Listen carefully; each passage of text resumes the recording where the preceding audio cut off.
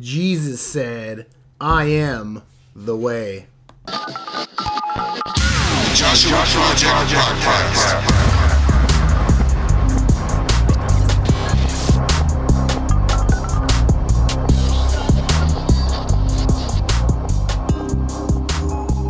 Hey, here we go again. Another episode of the Joshua Project Podcast.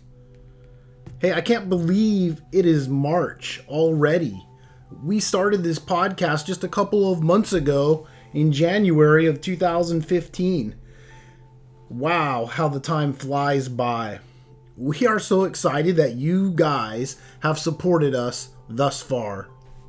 It is really encouraging to get your phone calls. Would you guys let us know topics of conversation you would like to hear discussed? Of course, keep sending your prayer requests so that we can pray for one another. I'm telling you, that is our secret sauce. 567-482-0107. Joshua 1 verse 7. You've got to know by now, that's our battle cry. Be strong and courageous men of God. It's been a busy week, and I feel really unprepared to podcast today. So I thought I would just be frank with you guys. You know, I had a really great, what would you call it? Maybe an epiphany this week. Hanging out with a good friend of mine, Aaron. You know, there are many methods in life, methods to a good marriage, methods to raising our kids. But Jesus reminds us that He and He alone is the way to a joyful, peaceful life, to a united marriage, and to raising happy, good kids. Jesus alone is the way. So my friend Aaron and I are kicking back, talking story. And he says, love your neighbor as you love yourself. Boom. Wow. That just blew my mind. That is the second commandment that Jesus gives us. Love your neighbor as yourself. It seems as I talk to friends that we're really good at memorizing that first part. Love your neighbor. But we quickly gloss over love yourself. Like it's too ego-central or too narcissistic to dive into those words. I feel that I haven't been able to love my wife well because I don't love myself. You see, business has been tough once again this year, and the bills are piling up and rent is due. And so I feel like a failure.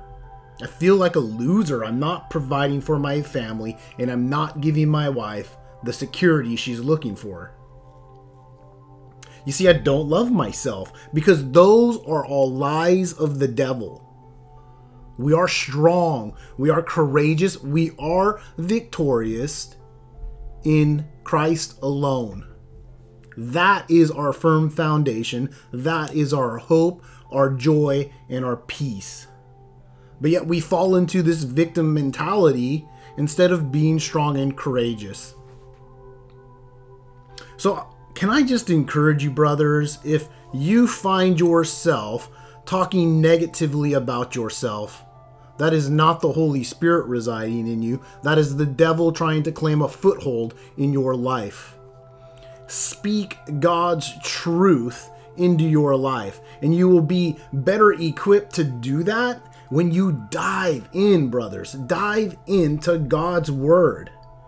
Would you connect with one of your friends, one of your brothers as a prayer partner, and just lift up the way in your life?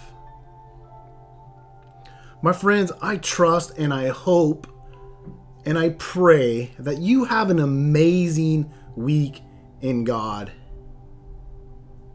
That this is the day He has made for you. Would you rejoice in it?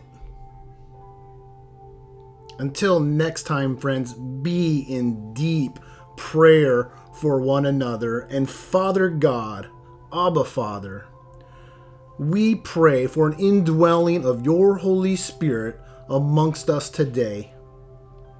God, we no longer believe the lies of the devil, but we walk victoriously in who you call us to be, and that is sons of the Most High, ambassadors of your kingdom. And so, Father God, we ask, what can we do to serve you today? In Jesus' name we pray. Amen. And until next time, my friends, I love you.